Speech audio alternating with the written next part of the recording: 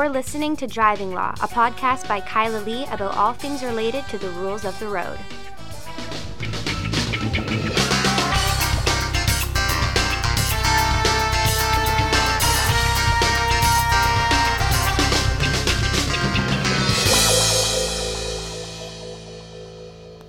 Hello, and welcome to another episode of Driving Law. I am Kyla Lee, and with me for a portion of the podcast today is Paul Doroshenko. Just a portion. Just a portion. Tiny little bit. Tiny little bit, because before I get to you, Paul, Yeah. I'm going to talk to Ben Dooley from CKNW. Oh, wonderful. Nice guy. Yeah, great guy. What are you talking about? We're talking about wheelchair users who get impaired driving charges in their motorized wheelchairs. Huh. Which is a thing that you can have. I would imagine it is. Yeah, somebody's been convicted of it. But there's a problem with that. I thought it was fucking bullshit, frankly. Well, how do you get around if you've been drinking? You can't even get to the taxi, I guess, if you're in a wheelchair. I guess somebody has to, carry you? Oh, that's stupid. Humiliating. That's stupid. Ridiculous. That's discriminatory, yeah. Time for the government to step in and legislate. Time for you're the talking government to to step Ben in. before me. Before you, so. Okay, cut me go off. Away. And thank you to Ben Dooley, who's about to join us for our discussion on wheelchairs and impaired driving. And thank you to Ben Dooley from CKNW Radio for joining me on the Driving Law Podcast. Good evening, Ben. Hi, Kyla. Thanks for having me. Oh, anytime. I was excited that you agreed to do this because I was really interested in the discussion that we were having on Twitter. I had posted a tweet about whether scooters should be used for impaired driving prosecutions in Denmark. And then you asked about wheelchair users, which is something that I've always wondered about. And one of the other Twitter users, Bruce Mornsby, found a case where people were convicted for impaired driving in a motorized wheelchair. It's something that I'm a wheelchair user, and it's something that, it comes up, in a joking sort of way, Ben, you better not have too much to drink tonight because you could get arrested for drunk driving. And I always kind of thought, no, that would never happen. But then we found this case, and, it actually does happen. Yeah, which shocks me. And it was interesting because the person in that case who was charged brought an application to have a determination that their charter rights were being violated, and the judge actually disagreed that it wasn't an unfair application of the law. And that to me was incredibly surprising because I think if you require the assistance of a wheelchair to get around, you shouldn't have to worry about facing an impaired driving prosecution for doing what everybody else can do if they don't require the assistance of a wheelchair. It seems inherently discriminatory to me. Yeah, and in principle, Kyla, I agree with that. But the difference to me is that, somebody who's using a wheelchair, as much as I'd love to be able to say that we're the same as people who don't use wheelchairs, there's a bit of a difference there because, for example, in my wheelchair, I can reach higher speeds than somebody who isn't using a wheelchair. So there's an interesting, balancing act of discrimination and public safety, because if I'm, drunk and out of control and I'm going down a hill out of control, I could injure people. How, can I ask how fast your chair can go?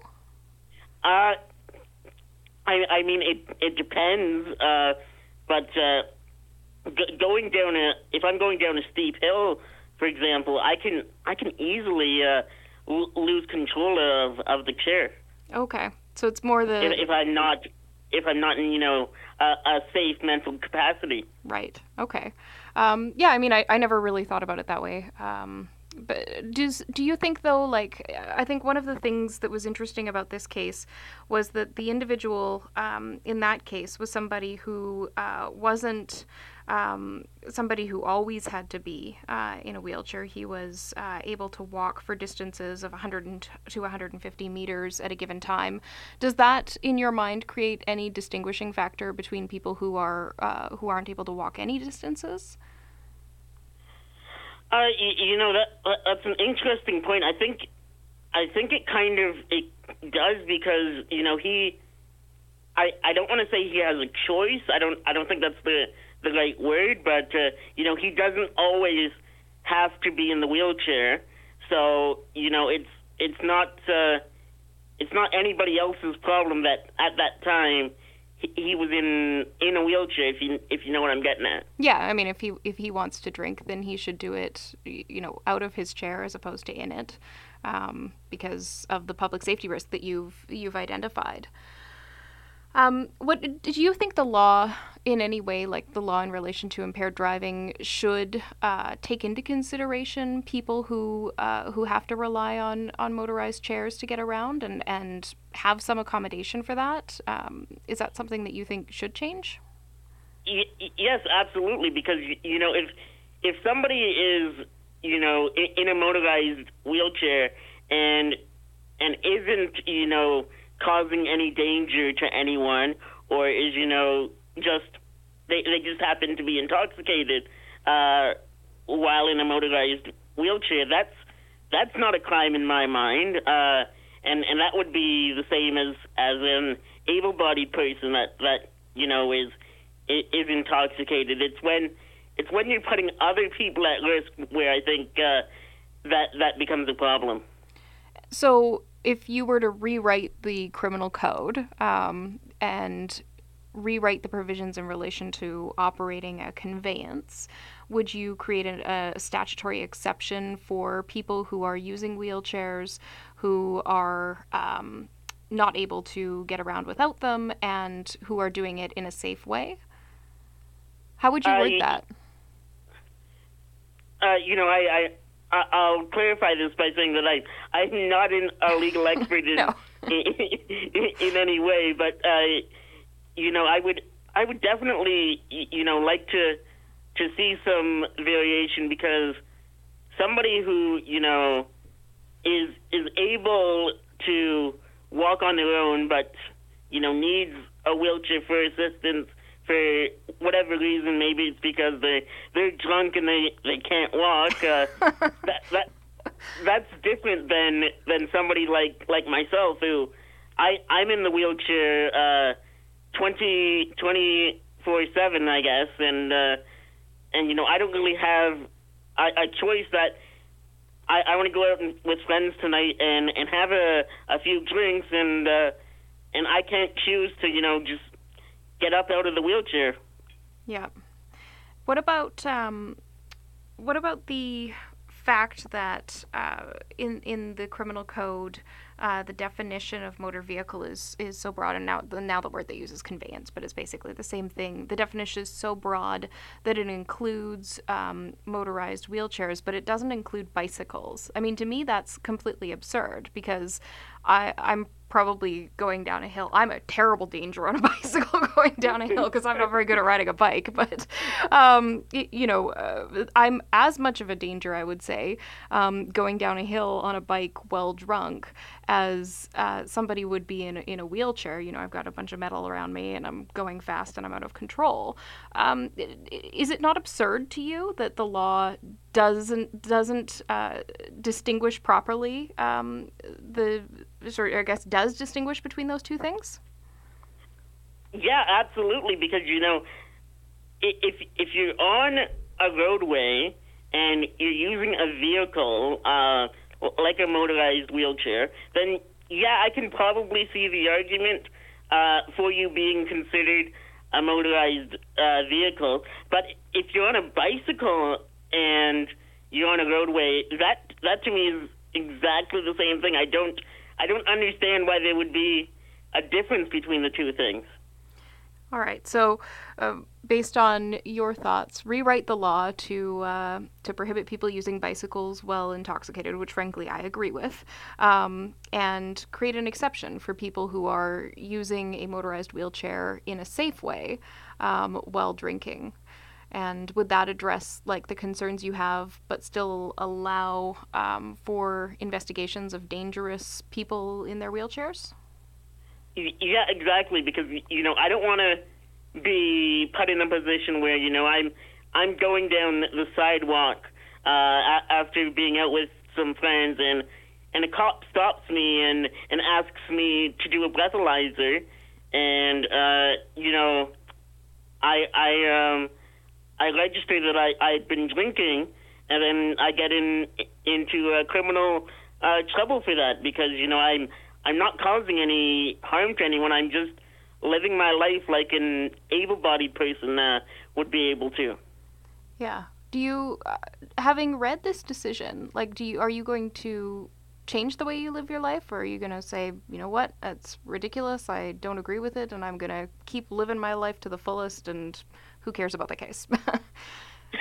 well, it's probably not going to change the way that I live my life, but it's something I'm going to keep in the back of my mind that that this is the reality of our country, that there is precedent out there that somebody in a motorized wheelchair can be arrested for drunk driving. So it's something that I'm definitely going to keep in the back of my mind. Yeah, all right.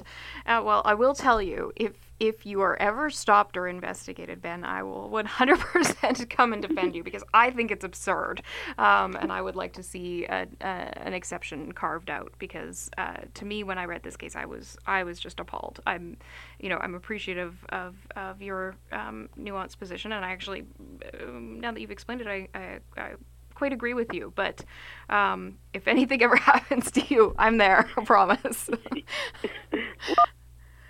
Only be the first person I would call, Kyla. Oh, thanks. Do you have any other thoughts you want to share with our listeners about impaired driving prosecutions in a wheelchair or anything like that?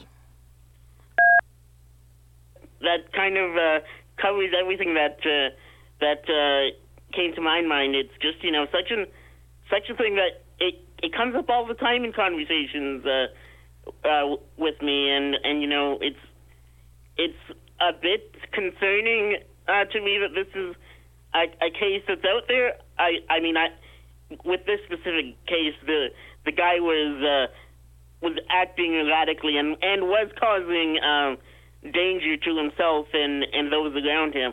So in that specific case, then absolutely he should have been charged with something. But I'm concerned about the precedent that leads to for people that are just behaving appropriately that have happened to consume a little bit of alcohol. Yeah, well, I mean, I would hope that police officers use a little common sense in enforcing the law. Because at the end of the day, if I were a police officer, I would not want to be the police officer who got public attention for giving a driving prohibition or forwarding criminal charges to the Crown to somebody who was not acting out, not posing a danger to the public, but who had been drinking and was using their wheelchair. Because I don't think the public would look very positively on that. No, I can't say I see that going too well, Tyler. And if it happens to you, since you work for CKNW, you can just get on the news about it right away. Yeah, exactly. Well, I'm sure it won't happen, and if it does, of course, we're here, and for anybody else too that that is concerned about this. But I think this is the start, hopefully, of a discussion that needs to be had about how the law does discriminate in impaired driving cases for people who are using motorized wheelchairs. And I really thank you for your time in recording with me tonight to share your views, and maybe we'll change the law. All it starts with is a conversation. Exactly. So, thank you so much. Thanks for having me, Kyla. Thank you very much to Ben Dooley, who joined us on the podcast just now, and for taking time out of his evening to talk to us about this very interesting issue. Was it a good discussion? It was a good discussion. Good. He's very, smart. Yeah. I mean, I guess he's smart about things that you know about. He's a producer at CKNW. Yeah, I mean, yeah. I just, talking about law with non-law people, sometimes they get You nervous. think, yeah. And No, yeah, but I find people who are journalists generally are more twigged in. Yeah. Anyway, I wanted to talk to you about something like super technical legal issue because it has come up twice for me in the last little while. I was in Sparwood for court a couple weeks ago, and when I was there, Sparwood. Sparwood, British Columbia, yes. Sparwood. Sparwood. I don't The remember you home going of- to Sparwood. Well, you barely pay attention on a good day. Thanks. At the home apparently of the world's largest truck. I don't know that I agree. I think I saw bigger in Forestburg, Alberta, but Could be. Anyway, Sparwood can make the claim until somebody else comes along and challenges it with yeah, like a Forestburg. challenge. Well, Anyway, they could. yeah. So in Sparwood, I wasn't looking at trucks. I was doing driving law. Actually, I didn't do anything because I didn't get on, so I wasted a day. Thanks, Jordan. The Jordan case. No, I know. I'm just like, is it going to provide you with a remedy in this case or not? No. So it's not thanks, Jordan. I mean, it's Well, it is thanks, Jordan, because other stuff had to happen oh, that bumped me. okay, all right. Yeah. Anyway, to get on topic, there was a person there who was charged with impaired driving causing bodily harm, and they were charged under the old version of the law. So as of December 18th, 2018, as you, Paul, know, impaired causing bodily harm is a hybrid offense. So it can be prosecuted summarily or by indictment, but this was predating the amendments, so it was being prosecuted by indictment. It has to be as a straight Back in indictment. my day, it was a straight indictable I know, offense. right? You always used to go around being like, oh, C2, pre-2008 amendments, blah, blah, blah. And I used to be like, oh my God, this guy. And now that's me. I'm that guy. Yep. Back in my day. Whatever. The point was he was being prosecuted by indictment, but on the same information as the indictable impaired driving causing bodily harm offense, there was also a driving while prohibited charge under the Motor Vehicle Act. Oh, that doesn't work. That does not work. Yes. Doesn't work then, doesn't work now. Yes. So that was a couple weeks ago that came up, and I thought, okay. And I was whispering to some lawyers in the courtroom about why that's a problem. The judge identified it right away as, this is a problem, Crown. Did you not think about this? And then it came up again today in a discussion with a lawyer in court. Mark Busanich is a lawyer I used to work with many years ago when we were in the Sun Tower together. He's not there anymore, and neither am I, obviously. And he explained it all to me. So we will see whether or not your explanation corresponds with Mark's explanation. Well, what's Mark's explanation? Well, his theory was primarily the prejudice that arises in the allegation of the person driving while prohibited when they're dealing with a criminal charge on the same information. But there was another angle he had as well. So let me see if he had something that you're thinking. I want to ask you about the prejudice first. How is it prejudicial if your driving prohibition arises from a prohibition for points?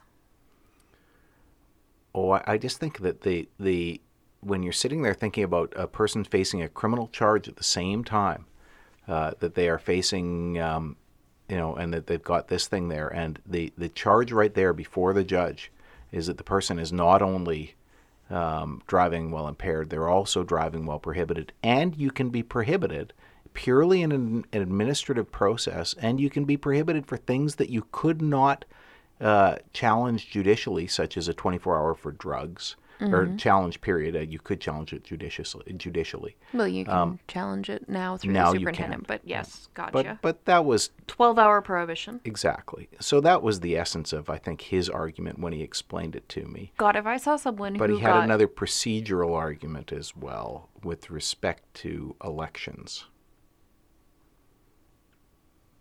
Go on. Well, I think you better explain your argument first. because- So you're like, okay, tell me what your answer is, and then I'll tell you whether... Well, guess no, a number. he said- Paul, guess a number between 1 and 10 that I'm thinking of right now. I'm not going to play your little guessing game. Just guess one. No, I think Mark's theory was that you couldn't have a jury trial with a drive while prohibited. but you could with an impaired bodily or an impaired death. Exactly. You couldn't with a straight impaired. There was a case. That's correct, because recently, they can, yeah. the absence of really serious consequences. Yeah, so it ends up being prosecuted summarily.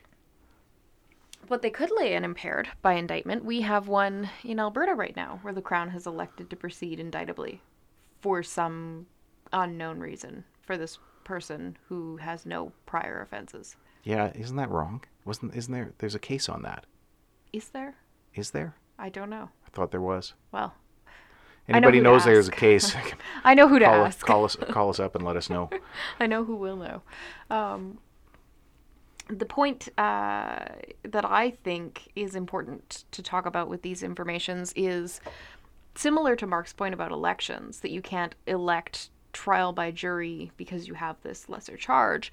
But I think it actually frustrates the Crown's ability to make an election. Because for anything prosecuted under the Offence Act, like a traffic ticket, a provincial regulatory offence, if they're transporting cannabis in their car even, like just anything like that, that would be something that the Crown can't elect to proceed indictably. It's not a hybrid offence. The provincial offences are all summary offences, and they can't make indictable provincial offences.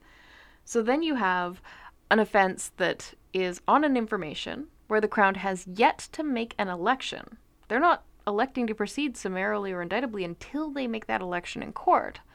And it frustrates their ability to make an election, which necessarily then frustrates the prosecution. I mean, does it cause them to lose jurisdiction? You think about it, a superior court has jurisdiction over everything. So a superior court still has jurisdiction over provincial offences. They've just never ever seen one ever in superior court. But you could theoretically run a Motor Vehicle Act charge in trial in BC Supreme Court. Yeah, I would like to. I will elect to be It's tried by It's never BC happened. Supreme Court judge. You don't get an election, and you don't get that choice. No. But they do have jurisdiction over. But if they put it the on an whole realm. information, what would happen if they put it on an information? You have a drive while prohibited on the same information as an impaired, and you elect because it's indictable until the Crown makes an election. So you go, well, that's indictable right now. I'm electing trial in BC Supreme Court. How can that work? I don't see how it can work. Yeah, like I think it actually potentially invalidates the information. Well, they might not invalidate the whole information. If you were to apply to quash the information or the indictment, however it's phrased on there, I guess it would be an indictment in the case of historically a bodily harm, impaired bodily harm case. Yes. If you were to apply, it would probably just be struck from that information, I would think. Well, Crown... I mean, you might succeed on the one count that shouldn't be there. You'd have to wait. I mean, I guess, like, theoretically, if you were going to be doing that, the way that you would be able to run that argument, you would have to wait until the limitation period had expired for the provincial offense. You'd want to lie in the weeds, because if you didn't, then they could just relay it on a different information. Yeah, you could just wait out the year. Yeah, wait out the year. Probably and notify the Crown at that point. Oh, by the way, you can't do this, and then bring your application to quash the information. I'm re-electing to BC Supreme Court. And they can always lay the indictable charge at any point. You get into interesting issues of Abusive process? Well, not just abusive process. I mean, if there's an information that's quashed and it's relayed, it's not necessarily an abusive process, but more interesting issues of like pre-charge delay, because you have a new information, which means the Jordan clock resets, but you have all of this time that's at least a year, if you're talking a drive while prohibited, that's been wasted from when the first information was sworn, where your Jordan clock was also ticking. And can you add those two time periods together? And if you bring it strategically later, is that your delay or is that Crown's delay? Because they're the one that started the improper process to begin with. Well, I think my answer is that it's the Crown's delay. But I thought, I'm just amazed. So this was somebody else's matter in Sparwood that day that you saw that on. Yeah. Well, see, I didn't think that their computer system would let them do that, because at some point, like probably 16 years ago when Mark Busanich and I had this discussion, our understanding was that their system would not allow them to create such an information. Yeah, but that might be here where they do computer sworn informations. In Sparwood, they're hand sworn informations. But somebody types it up. I didn't think they would allow it, their system would allow it to be typed up, you would think. I don't know. I can create a Word document and write whatever the fuck I want on it. That's true, too. And every once in a while you see an information you wonder how it came out so bad. Mm-hmm. I once had an information on a impaired driving charge in Northwest Territories, the territory, that specified that my client was operating a motor vehicle, to wit, a white Jeep Liberty. His ability to do so was impaired by alcohol. What if it turns out that he wasn't driving a Jeep Liberty, but it was a Jeep Wrangler? Well, and it was funny silver. Story, he was driving a Toyota. Oh. Uh-huh. Okay. I know. I was like, well, I'm going to stuff that in my back pocket. I mean, it's obviously surplusage, but still. Well, they lay it out, prove it. Prove that he was operating that Jeep Liberty. Where's the Jeep? I would have a real problem with that if I was a judge. If I heard that the evidence was a Toyota and it was particularized as a Jeep Liberty, I would have a real problem with that. I guess most people would just overlook it. What's the evidence and did the guy drive impaired? But yeah, I would, yeah. It's not an essential element of the offense that the make and model of the vehicle be specified. No, but I would want to hear full arguments on it because you are being notified about what you are alleged to have done in the information. Anyway, the case in Sparwood, actually very interesting, because the judge pointed it out to the Crown and said, hey, Crown, I think you have a problem here. I don't know that you can do that. And the Crown didn't really have an answer. He wasn't sure whether he could. It wasn't a trial starting, was it? What was happening? No, but they were trying to do a plea. They were trying to, enter a plea. So a not guilty plea. Yeah. But how do you plead not guilty to a defective information? Technically, the court can't even take a plea. I know. I was just thinking, why would the judge even speak up? But yeah. He had to speak up. And then the guy was represented by counsel. And Crown said, well, we can apply to amend the information. They didn't want to amend the information. They wanted to re-elect to proceed summarily, but they were out of time to proceed summarily. So they're beyond the 1-year limitation period. Yes. Well, No, 6 months for summary. Oh, 6 months back. Yeah. It's so changed now. It's 1 year, isn't it? With the changes in the... After C-75, yes. Yeah. But yeah, so they were out of time. And they were asking defense counsel if he was going to consent to them... No. Well, that's what I'm whispering. I'm like, no, don't do it. Consent. Don't do it. Don't consent. And he did. I was so sad. Oh, my God. I know. Oh, well. I was like, I'm sorry. You know what? Your Honor, I cannot, in good conscience, consent to that. There may have been some strategic reason that he was doing it. He may have had some other, or she may have had some other plan. You don't know. I don't know. You're right. Far be it from me to second guess counsel, but the impression I got watching this unfold was that defense counsel was as taken by surprise by it as was the judge and the clerk and the Crown. There's been times you've been running trials and other lawyers have popped their heads in and wondered, why are you doing what you're doing? And there was all a grand plan and you succeeded. Reason. I know. So I will not operate under the assumption that this lawyer wasn't thinking about it, even though they were caught by surprise. It's hard to think on your feet all the time, to think through all of the implications of those things. I know you can do it, Kyla, but the rest of us, we struggle. I would probably struggle in that situation. I mean, the answer came to me easily sitting at the side of the room, but that's a different, I'm not standing there in front of my client being called out for potentially missing something. And, you think about that, from your client's perspective. The client doesn't understand the discussion, but they understand there's a problem. And you haven't told them about it. Well, you may not have thought about it or noticed it. You didn't have the discussion with Mark Busanich back in 2005. No, I did not. He was a good source of those little legal tidbits. Well, next time I'll... I think he's a prosecutor now. Yeah, I think so. So next time I won't call Mark Busanich. He was a good defense counsel and probably a good prosecutor. That's not true. You know, one of the things I like about BC, especially, we went to Montreal recently for a meeting with defense lawyers from across Canada Which was really focus interesting. on That was impaired driving. really interesting. Very and interesting. Very There was, useful. like 15 of us total. Yeah, and it was interesting the way that we did it, like The round table. the round table. The C46 round table. It was a round table. It was Horseshoe. rectangular. It was horseshoe. Yeah. It's horseshoe. Yeah. But I don't remember what I was going to say about that. Mark, tidbits. Oh, the one thing that I took away is that we have a much better relationship here in British Columbia as Defense Counsel with Crown Counsel than they do elsewhere.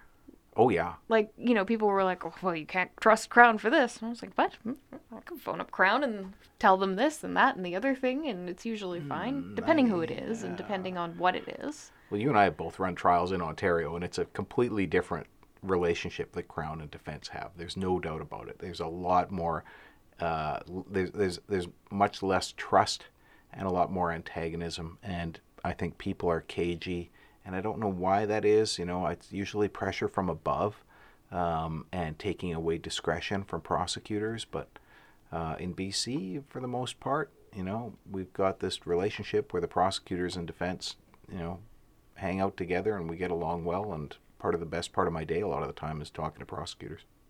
Speaking of talking to prosecutors, that makes me think of talking to police officers, which makes me think that it's time for us to give an update on our Duty Counsel project.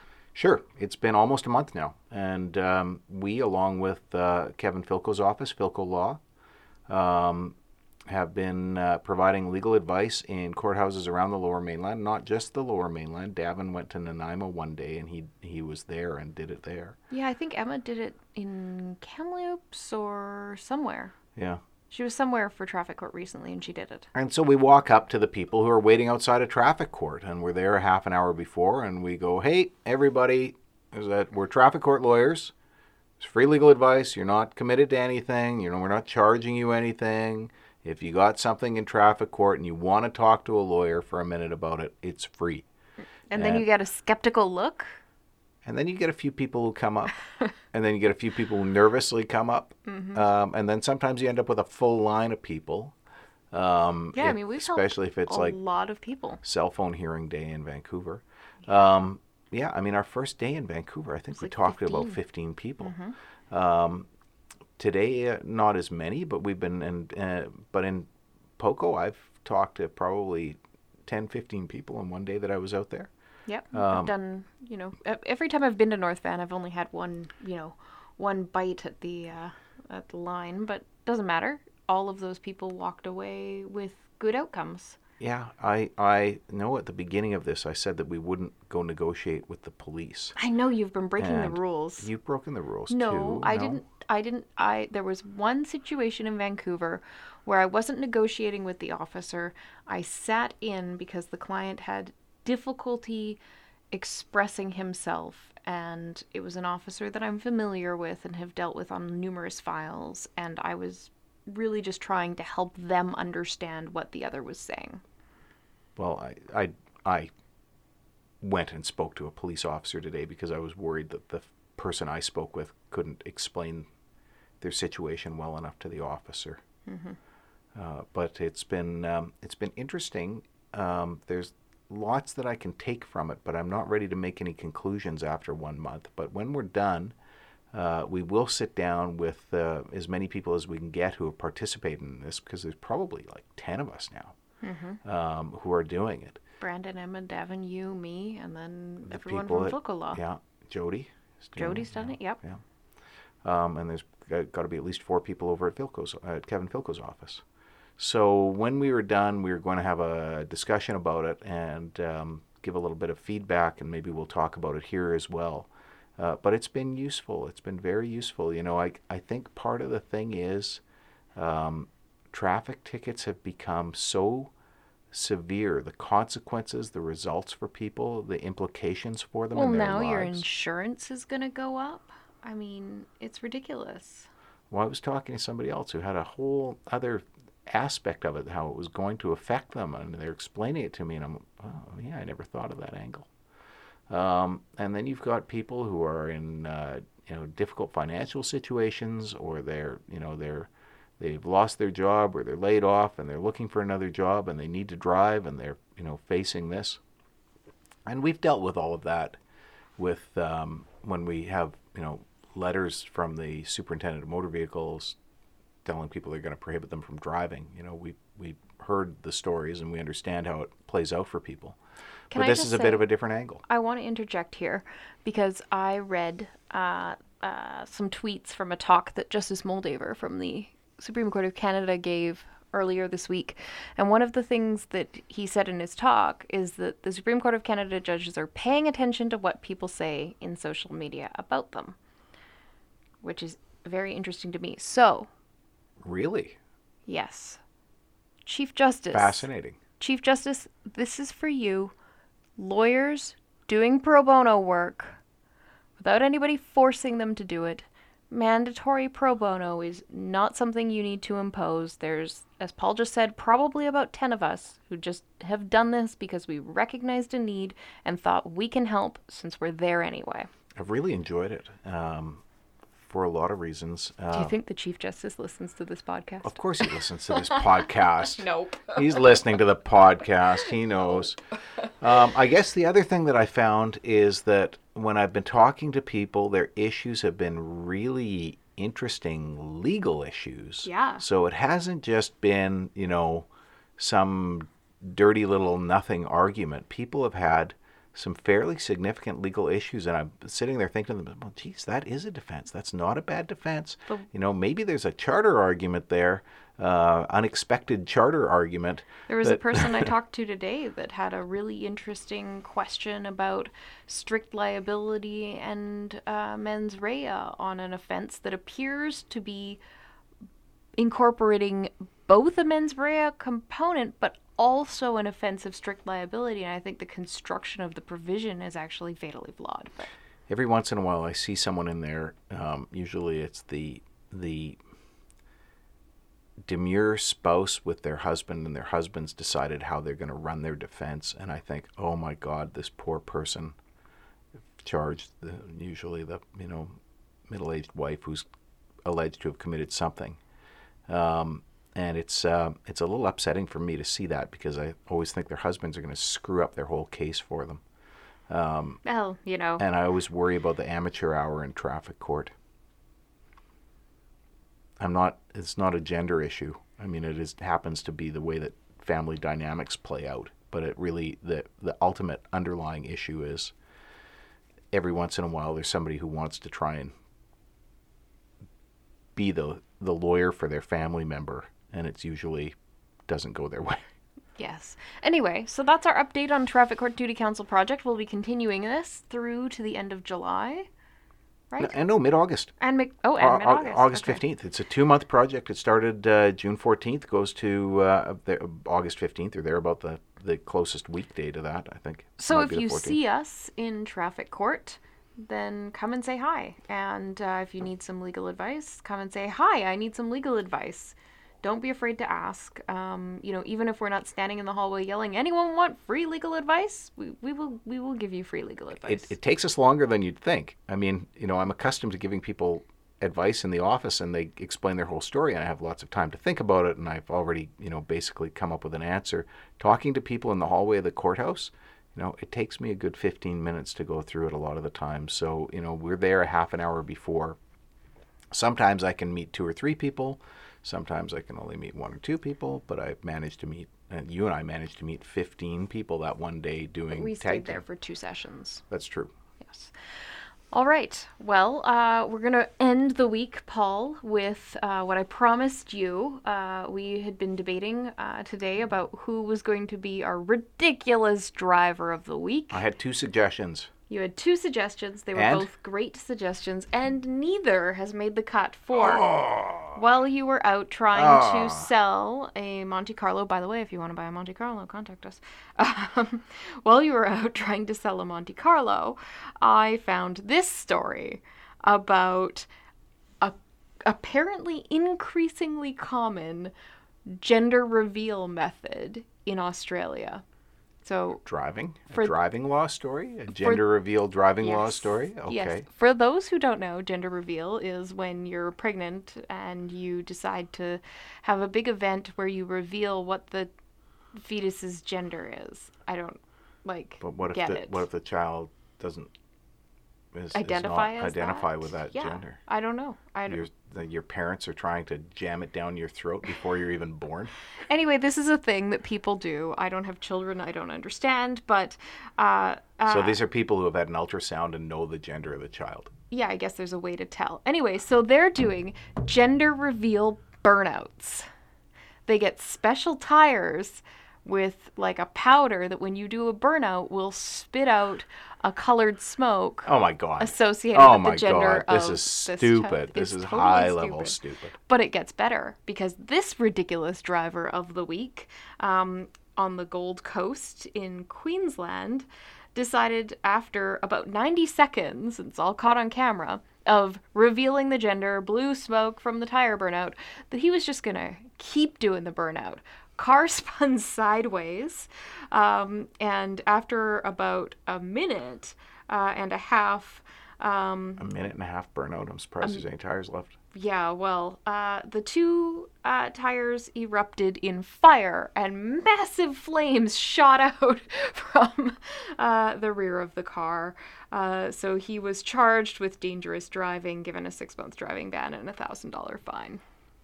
Yeah, that's pretty ridiculous. But I thought I thought the other ones were not bad. I thought the other ones I know, were not but this is like so stupid. It's like intentional stupidity, and then you just keep going until you light your car on fire. What a moron! What a moron. But that's the whole idea of the ridiculous driver of the week, is what a moron. So, and the other ones that we had were local, so everybody's probably heard of them. So this is Australia. They have last week morons we had there. the wedding dress DUI lady. I know, but no, I'm saying the ones that I had that you've rejected were local. Well, I don't want to shame anyone But who we had might need our help. with the McLaren. With the McLaren. Yeah. Yeah. Well, we shamed him. He may have come to us. Might have been phoning us up, dialing the number, and listening to the podcast at the same time, and decided, oh, no, Well, maybe not. this guy who's already pled guilty in Australia. If he's smart, he will have called Kevin He's Filko if he's not calling us. He's already been shamed. Yeah. So we lose nothing there.